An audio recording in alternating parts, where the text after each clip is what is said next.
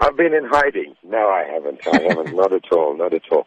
I kind of changed the focus of what I was doing. I made 5 albums and did the tours and all that kind of thing, and then decided to take a break. And I started a production company a few years ago. We were nurturing new talent and that sort of thing, so I got into that. And then, on the live side, I've been gigging at corporate events every now and then, and I've been involved with some world music projects, which is also a passion of mine at the minute.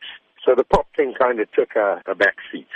Looking to the future now, are you planning to release any tracks soon? Well, I hope so, and I'll never say never, but I've been scoring some stuff for documentaries and for film and that kind of thing. So it kind of takes the time away from me to make albums, although I am still a songwriter. But you never know, I might just put a collection of songs together and record them sooner than later. So hopefully we can talk to each other about a new project.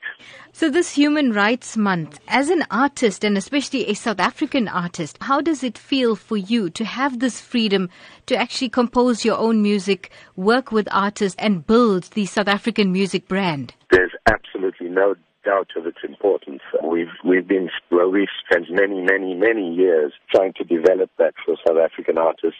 I work on a foundation called Music for the Children, where we encourage South African artists to get involved in sort of social projects. People come together, musicians come together in this country. It's absolutely fantastic. I don't think you get that very much anywhere else in the world. So very important month, very, very important time. But, I believe in every month is Human Rights Month kind of thing.